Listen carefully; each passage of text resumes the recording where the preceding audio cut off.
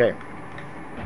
So now the official topic is called defining self in preparation for Yom Kippur. That's what we're discussing. So let's begin with a little bit of a definition of self that Rabbi Yisrael Salanta says. He says an interesting thing. He says that people have got different ideas about what happens when they die. There's probably a widespread idea that when a person dies, there's a total transformation of his being, and that previously he was a physical being, and then when he dies, he becomes a spiritual being. Rabbi Yisrael challenges that idea, and he says that the truth is that when a person is alive and then when a person dies, absolutely nothing changes in terms of the person's being. The same person that's alive the day before, when he dies, he remains identical to when he was alive. The only thing that changes is previously his being occupied a body, and after he dies, so his being no longer occupies a body. It's free to leave the body and to exist in what's called the Olam HaNeshamas of Neshamas. That's quite a sobering thought. I think we have some type of vague sense of, well, when we die, then we'll appreciate. Oh, look, the truth is, I don't know if people think about dying a lot. Generally, I think British people do, but Americans don't. Brits are always talking about death. It could be the weather.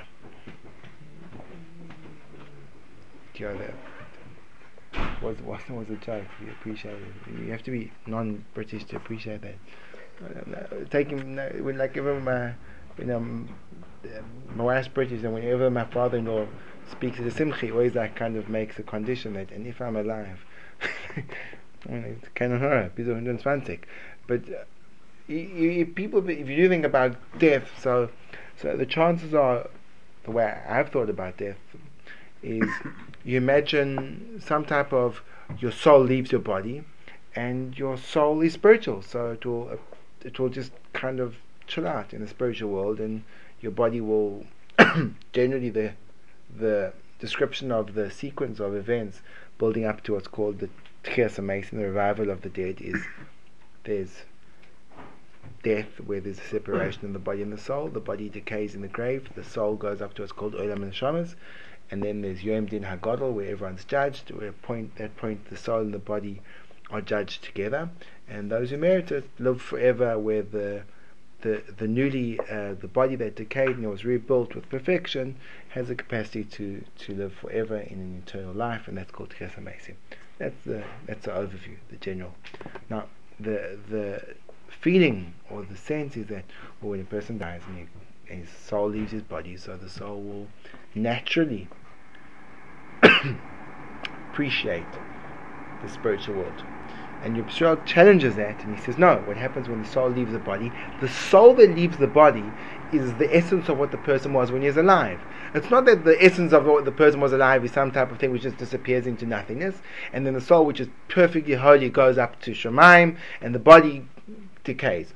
The person shuffles off his mortal coil and goes up to Olam HaNeshamas. And there's nothing different about the person, other than that he no longer has a physical form.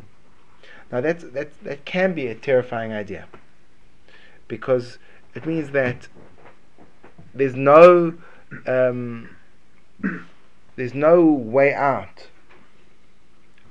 of having an access to spirituality in this world if one wants it in the next. In other words, the degree to which the spiritual, the ruchnius, appeals to us in this world is the degree to which it will appeal to us in the next. And the degree to which it's a non-issue in this world is the degree to which it will be a non-issue in the world the next, the Olam HaNeshamas. But the problem of it being a non-issue in the next world is that world is purely spiritual. So it's very uncomfortable. it's akin to a person being in shul and not being able to connect to davening. Now that's fine if you only have to sit through a mincha, a ma'ariv. A shachris becomes quite long. Now when you have to sit through a Rosh Hashanah davening, it becomes almost hellish. So if a person has to sit in an eternal world with no connection to it, it must be the ultimate frustration. So therefore, the first thing, defining self in preparation for Yom Kippur, is to define what that self is. The self is whatever you are.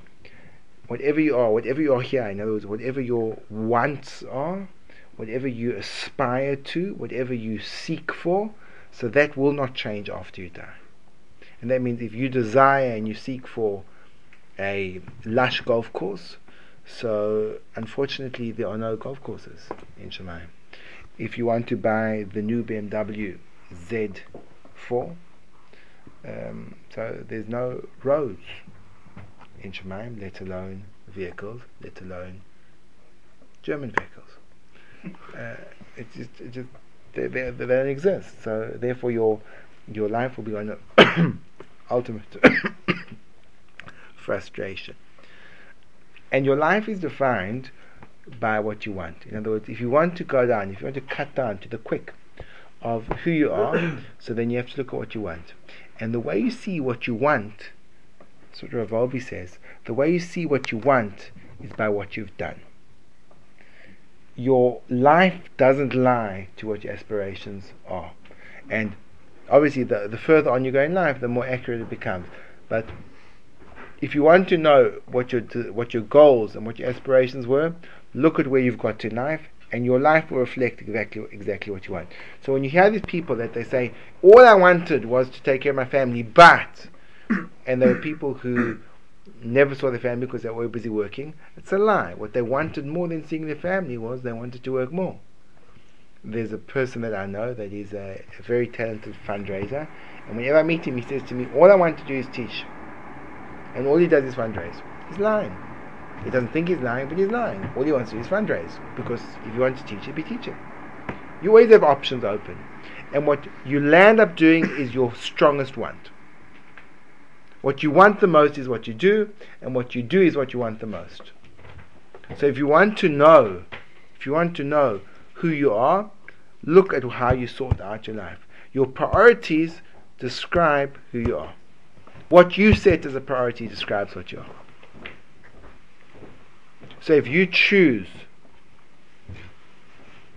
football over shul, it means that football is more important than shul to you.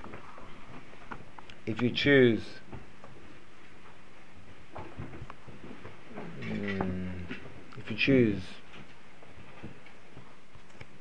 a cake over sharing, it means the cake's more important than friendship. If you choose hanging on to your money and not giving tzedakah, it means that your money is more important than helping others. When I say you, I'm really meaning me. Following me? So, step number one, defining self. Self is what you want. That doesn't change when you die. How do you know who that is? Well, just look at what you do, and that describes. Look what you prefer. Look what you prioritize. Look what you give time for, and look what you take time away from. And the things which are the most solid in your life, those are your ultimate priorities. Someone once said to me, I've forgotten what the context was. I think maybe he said, do I have time to answer? I don't have time. He says, there's no such thing as not having time. When you say that you don't have time for something, it means that on my list of priorities, that doesn't feature high enough. There's no such thing as not having time. You always have time for the things which are the most important. And if you don't have time for it, it means on your hierarchy of importance, everything else is more important.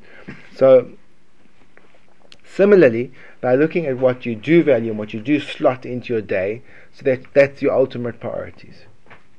Now, the beginning part of tshuva is creating, and it's a very difficult thing to do, assessing where you are. So therefore, this is crucial. You have to assess where you are. So the way you assess where you are is you look at what you are doing, and that gives you a sense of what's most important to you. Therefore, break up your day. see where you spend the most of your time.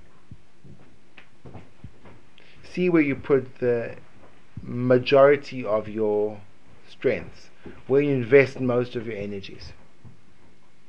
And not always, but more often than not, that will be a clear indication of what's the most important thing in the world for you.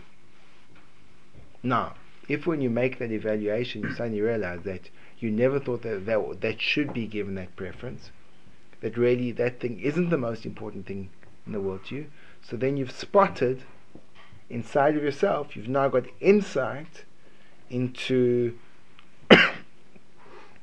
where tshuva begins. Tshuva begins when you suddenly see that, you know what, I actually see that my life is not a fulfillment of my own internal beliefs. That I believe this, but then I do that. So then you think, gosh, I don't want that to happen. If I believe this, I want to do this. I don't want to believe this and do that. And then tshuva can begin. When you suddenly see this glaring contradiction between what my aspirations are but what my life is doing, so then I think to myself, 1 second, I have to reorientate something over here. Something's going off whack. Are you all following me? So step number 1 is, who are we? We are who we are. And we're defined by what we want. And that doesn't change for eternity. For eternity. Step number 2, what is that? So once. Step number 3, if I see that there's a deeper part of myself that longs to be expressed, and when I evaluate the reality of my life, I see that that part of me is not being expressed, so then I can start the process of tshuva. Tshuva means trying to come back to that priority that I have inside of myself. So for example, one of my biggest priorities is spending time with friends. But I just never get time to do it. Having friendships is a crucial part of life. Crucial part. It's this week's parasha. The way the Ma'or V'Shemesh learns the pasuk of Hakel. It says Tikras Torah Zois. Speaking about the king has to read this Torah, and then it says Hakel Esa'am. Get together the nation, Anashim, Nashim, V'Taf, men, women, and children. He says Hasidically that this is the Torah you should read in the ears of the Jewish people if you want them to connect to Hashem. That every Jewish person should create a connection with someone else. So I realize that connecting to people and being involved with the community, being involved socially, is a crucial. That's what I want. That's what I want. And I look at my life and I just don't have time for it. So then I have to think about myself and think, 1 second. So what fills up the time that I don't have? Well, I have to play Angry Birds. Angry Birds is a very important part of my life, and it has to be played, and it has to be won. Now, playing it is one thing. Winning it becomes a completely different pursuit. That's much harder. So it takes up a lot of time. So therefore, I just don't have time to invest in those friendships. Or it could be a person says, you know what? I really believe that it's important to connect to Hashem. And one of the most basic ways of doing that is through davening. So you say, well, do you daven in a minyan? Say, no. Well, Hashem thinks it's quite important. And then you quote yourself some Gemaras and Brachos, which say how when a person's tefillah is betzibur, so then his tefillahs are heard, and so you see that connection is important, it's crucial.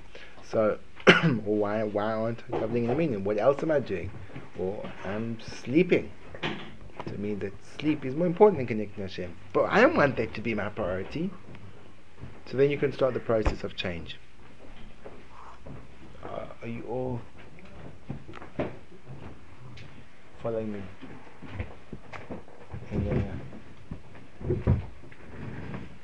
Yes, so far so good?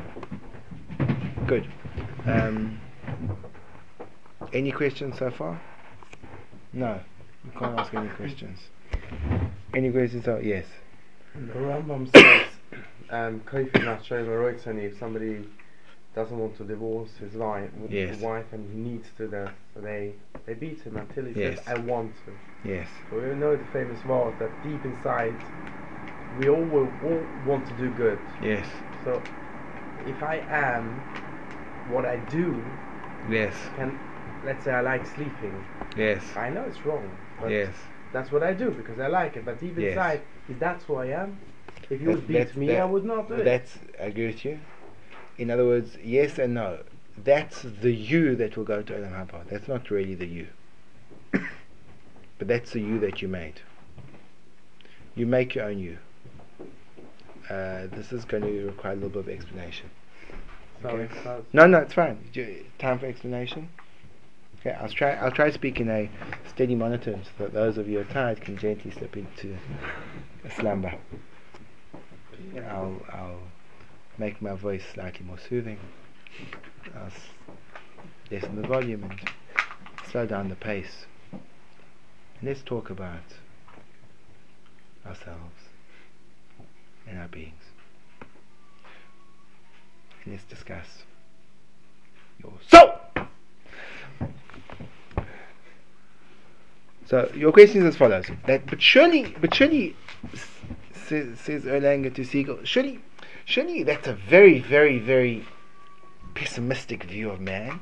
We believe in the notion of a soul. A soul is truly good, because even a murderer, he goes and he murders and rapes and pillages, and the next morning he wakes up. Is he chayav to say brachas? Is he chayav to say brachas?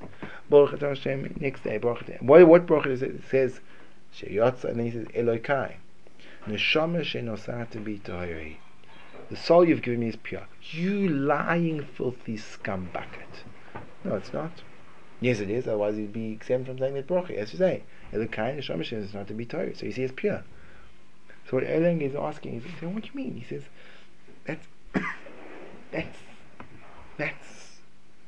the essence of a Jew. He says, the kind of Shamish to be. So how can Rabbi Shah says that the person that you are and that what you do defines who you are? No. The true essence of who you are is your soul, and therefore this would lend credibility to the idea that when you die, so the horrible part of you just goes down to the earth, and the good part of you goes up to Shemaim, and you just chill and you live in splendor and glory and Shalom al Yisrael. So, yes, you hear the kasha, gentlemen. You hear the problem. This is called a seeming contradiction.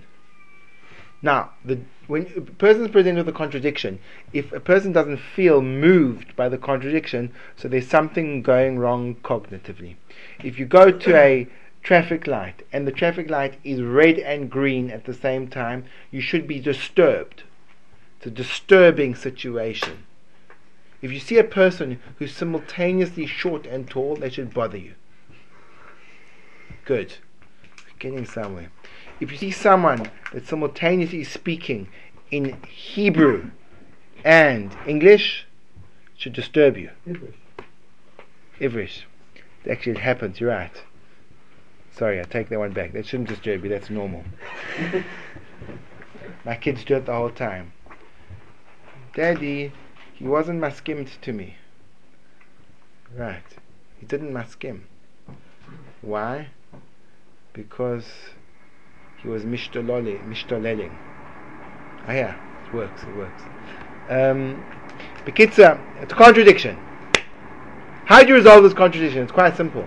There's two views of what potential looks like if we could put on our spiritual X-ray vision and look at a man and see what potential looks like. You can look at a person as a big clump of clay. Potential can be described as that big clump of clay. The potential is what form do you create from the clump of clay. In other words, a person is this amorphous mass. He's got all these raw potential abilities, and the way you mold him and fold him is what he becomes. It's one way of looking at man. There's another way of looking at man, is that his essential self is defined when he's already born. And everything he is when he's born is the only thing he can ever become. A person can't become anything else other than what he is. But that potential, I mean as follows. Person is born internally he has inside of him a tzaddik. He has a tzaddik inside him, a little tzaddik that's been planted in him by his birth. And that tzaddik is completely perfect in every aspect. And that tzaddik is inside of him. And revealing potential means not creating something from nothing. Not that first option A. You're a person who's born with a lot of potential that you have to realize, but the potential doesn't have a particular form. Model A. Model B. You're born with a very precisely defined inner essence. But the inner essence that you're born with, which is precisely defined, is hidden underneath the surface. And the goal in life is to reveal. This is the difference between creation or revelation, or formation and revelation. The first model says your goal in life is to form yourself. The second model says that your goal in life is to reveal yourself. We go with the second option. That's called a soul. A soul is a spiritual excellence which is implanted inside of us, which has specific connotations and delineations and parameters. A person is limited by his soul. And there are certain souls which are predisposed towards doing chesed, that's where they excel, and they help people, and they have that inside. The other souls which are predisposed towards emes, truth, and the other souls which are gvura, strength, and each soul has its own particular nature. And the goal of life is to take the soul from the potential hidden part and bring it out into reality.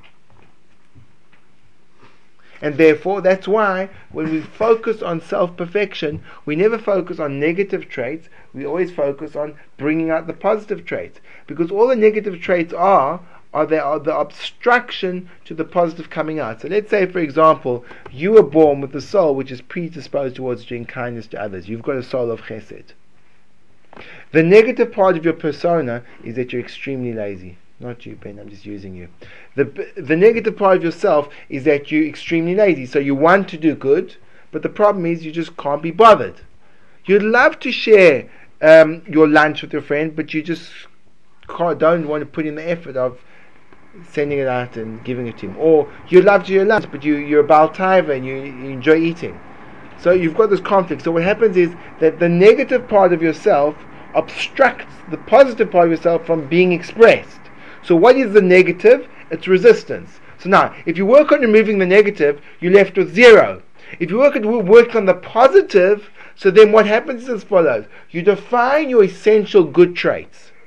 And then you say, I have to guard that good trait. And everyone's given a specific trait that they excel at, that people around them don't have that excellence in. In other words, and the way you find out what your good trait is, when you look at another person and you say, I actually can't believe he's doing that. How can he be so low? That's an indication of something which is a tremendous advantage that you have inside of yourself. Sometimes you look at people and you say, how could he be so selfish? That means you have a generosity. Be aware of it. Other times you can say see a person, you say, how can he be so lazy? That means you have zruzos inside of you. Use it. Other times you have a person, how could he lie? That means you have MS. But how can you judge that person then? I'm not asking you to judge a person, but you're measuring yourself against them. Sometimes you see people that sometimes, for example, you go to shul every single day 5 minutes early, and you see someone that consistently comes 7 to 10 minutes late, and you look at the person there, how can they do that? So that don't look at them, don't look down at them, look up at yourself. Look and say to yourself, I have inside of myself a connection to tefillah that for me it would feel horrible to come that late. Now he doesn't have that gift, so he doesn't feel that way. So ironically, by defining the gifts that you have, instead of looking down at people, you appreciate that they're different from you. Okay? Negative traits can't be changed, or if they can, should we not work on both? No, negative traits can be changed. But the way negative traits are changed is by focusing on not allowing your positive traits to be lost. So let's say you're identifying yourself a positive trait that you really appreciate davening. But sometimes your social desire will interfere with that. You're speaking with friends and it's coming time for mincha, and then you have a conflict. Shall I continue the conversation or shall I go to mincha? So if you guard onto that maila, so then you'll overcome your temptation to prioritize social over tefillah. Do you understand? In other words, as a person goes forward, so therefore, the goal of life is to reveal the hidden spiritual potential side of you by identifying your strengths and using them and not allowing them to become lost when the obstruction of badness gets in the way. Good? Now, that means that's the kind of shamash to be. That's a true person. But the degree to which you're allowed it to come to fruition is the degree to which you get to keep it. Each person, every person has got purity inside themselves. But you, unless you, I'm trying to say too much in too little time, so forgive me. But let's say, for example, you've got this trait towards chesed, but you've got this opposition, which is you want to eat the food, but you want to share it. And you overcome your desire to eat the food by using your power to extend the food to your friend. So when you do that, the chesed is no longer just a hidden part of you, it becomes a real part of you. When it moves from the hidden to the real, that's when you own it. So the sum total of who you are is the degree to which you manage to remove your internal tzaddik to the externality. The part that was left inside doesn't belong to you. That was given to you as a gift, and therefore it remains in the hands of Hashem, that you can't access it. The part that you expressed, that can be accessed. And that's who that defines who you are. I don't know if that answered. So that means when it says that means that when you hit him, you remove the barrier that allows the part to come out. But it wasn't coming out before then. It's there. If you get hit enough, it will come out. But if you never got hit, it would never have come out. You need to hit him. They don't say, well, we know he means it inside, so therefore you should just give the get.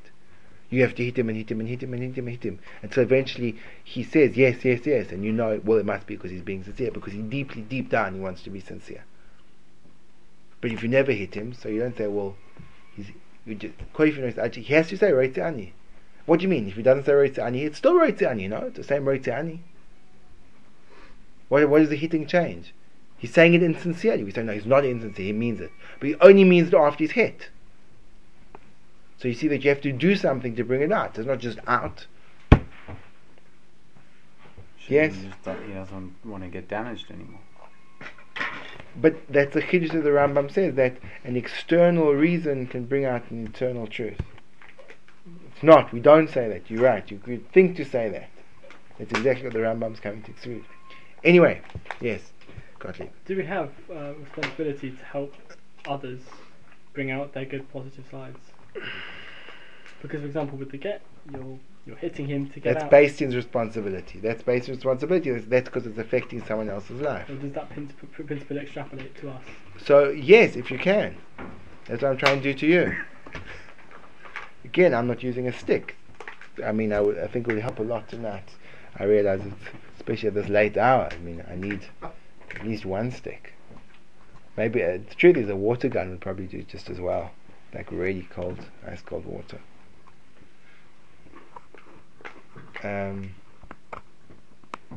Yes, of course you do, if you can, and the other person is in agreement with it. Should you be trying? If you think there's only a tiny chance you probably won't. You might even do harm. But do you have responsibility? Like it's on your. Depends on the context. It's hard to answer in a general way. Depends on the person, the place, how you'll respond. Okay. Sorry. So let's just retrace our steps. Defining self for Yom Kippur, we said yourself is what you land up doing. Now we have a deeper understanding what that means. It means the part of you that managed to go from whatever comes to the surface is what defines who you are. Even though there's a lot buried underneath, but if it doesn't come to the surface, you don't own it. Owning it means bringing it to the surface. So the amount of good or negativity that you bring to the surface is what becomes your eternal reality. As scary as it may sound. No, the truth is, there are ways of tikkun, right? There are ways of tikkun, both in this world and the next world. There are ways that Hashem manages to bring out the goodness, even after the person has lost some of it, as it were. It hasn't lost me there. Okay. Now, the problem is that what happens when you look at yourself and you get very despondent. If I look at myself, I'll get very despondent. It could just be me. Probably is. But if I look at myself, I get despondent because I think, gosh, there's so much which is left, which is still not worked out. There's so many parts of me which are not, which are taka terrible, which aren't good. So what do I do with that? So now at this point in time, most of us fall into despair when it comes to tshuva. We say, well, okay, we're not going to be able to do it, so we give up. So I'd like to suggest an approach which I think could be very effective. There's something called, it's one of the most famous Torahs of Reb Nachman of Breslov. He discusses what's called the Nekuda Tova. It's called a small spot, a small dot of goodness. He says the following thing, which is a massive chiddush. He says, firstly, in terms of other people, if you see a person who's a Rasha Gomer, he's completely wicked, don't judge him unfavorably. Rather, there must be something that he once did which was good. Look for that good thing and focus on that good thing. I don't understand how it works, but he says by you focusing on that good thing, you actually change him as well. That seems very hard to understand. But then, which is easy to understand, he says, and you should use this tactic for yourself as well. Look at yourself and start to find the Nekudas Tovas inside yourself. Start to find those good points. Because what happens is as follows. We look at ourselves, we see how much bad there is, we despair. How do you work against that despair? How do you move yourself against it? You have to have the faith that you can overcome. You have to have the faith that underneath it there's greatness. But where do you see that? When you have a faith, for having faith in Hashem, you needed to have Yetzias Mitzrayim. You need to see something that you saw Hashem. But there's not only Yetzias Mitzrayim, there's also Purim. Purim you didn't see Hashem, but you got to this part, and that part, and that part, and that part of the plot, and when you joined the plot together, you saw, do you know what? There's something underneath the surface which is great. What you have to do in life is you have to look at the Nekudas Tovas inside yourself. This is one of the most crucial, vital, and basic fundamentals of tshuva. And you have to look at yourself and you have to put together all the dots in your life which start to suggest a theme. 3 weeks ago, when I was at the grocery, he gave me the wrong change, and I looked and I saw and I gave him the right change. So now I already see I've revealed a trait of truth inside of myself, of honesty. I could have taken it, no one would have known, I could have walked away with it. So I've already started to see a theme. 1 week ago, I was in a bookshop and I knocked over a book and I tore the cover and I went and I asked the salesperson, do I have to pay for it? So I see, now I join those two parts together. Joining those two parts together means I create a theme out of it. It's not happenstance. It's not just an event. And then 2 days ago, I realized that my parking was running out in the parking meter, and it wasn't because I was scared of getting a fine. I just felt it's wrong to be, it's like stealing if you're in the parking lot, they haven't paid for it, and I went and recharged the meter. So I see this constant theme, and then I start to focus on that, and I focus on that, and I misboy and I contemplate on that, and I reinforce the notion that I am a truthful person, and that gives me the energy that I see it. I've got proofs to it. I've got Nekudas Tovas to join, and then I say, okay, now let me see if I can take it further in the future. Now I've got a challenge when it comes to lying, but I know that I'm a truthful person, so therefore I push it through. Now that's in the area of lying, then you do in the area of chesed, then you do in the area of tefillah, then you do in the area of Torah, then you do in the ben olam l'chaveiro, then you do ben olam l'mokim, until you build up this picture of yourself where you see that you can do it. And that really the fact that you haven't been doing is a lie to yourself, and then that gives you the strength to move the hidden potential into the revealed. That, I believe, is when you're thinking about yourself and you look at this dismal picture of self, that dismal picture of self is a false representation of who you are. The problem is, the real picture of self is very difficult to find because it requires a process of connecting the dots. But once you connect the dots, you'll have a different perspective of self, and then you can push that forward until the dots get closer and closer and closer together until they fuse into a burning fire of tzidkus. A radiant glow. A comet of greatness. Are you following me, gentlemen? Yes? So now we're heading towards Yom Kippur. And now you have to think about yourself. You have to take time in the next few days, and you have to put aside a little bit of time, and you have to look at yourself, and you have to say, okay, Yom Kippur is the most important day of the year. It's a day that I can actually gain a complete and total transformation. A lot of the gunk that I've accumulated over the previous year can be lifted completely from my shoulders. But there's a stipulation. I have to do tshuva.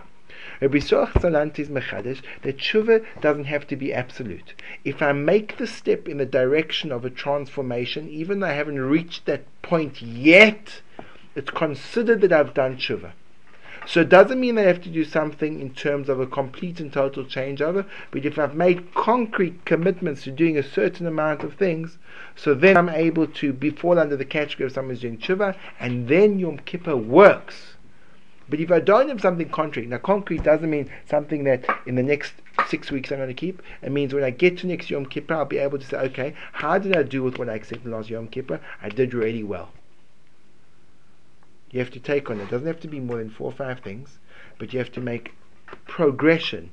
And there's still a lot more to be said, but the night is late, and the pacers are tired, and I think it's only fair that you contemplate on this idea and find some time to ponder on your Nekudas Tovos and build up a different perspective of yourselves. And that perspective of yourself will define a self that is so capable of changing. So capable of changing.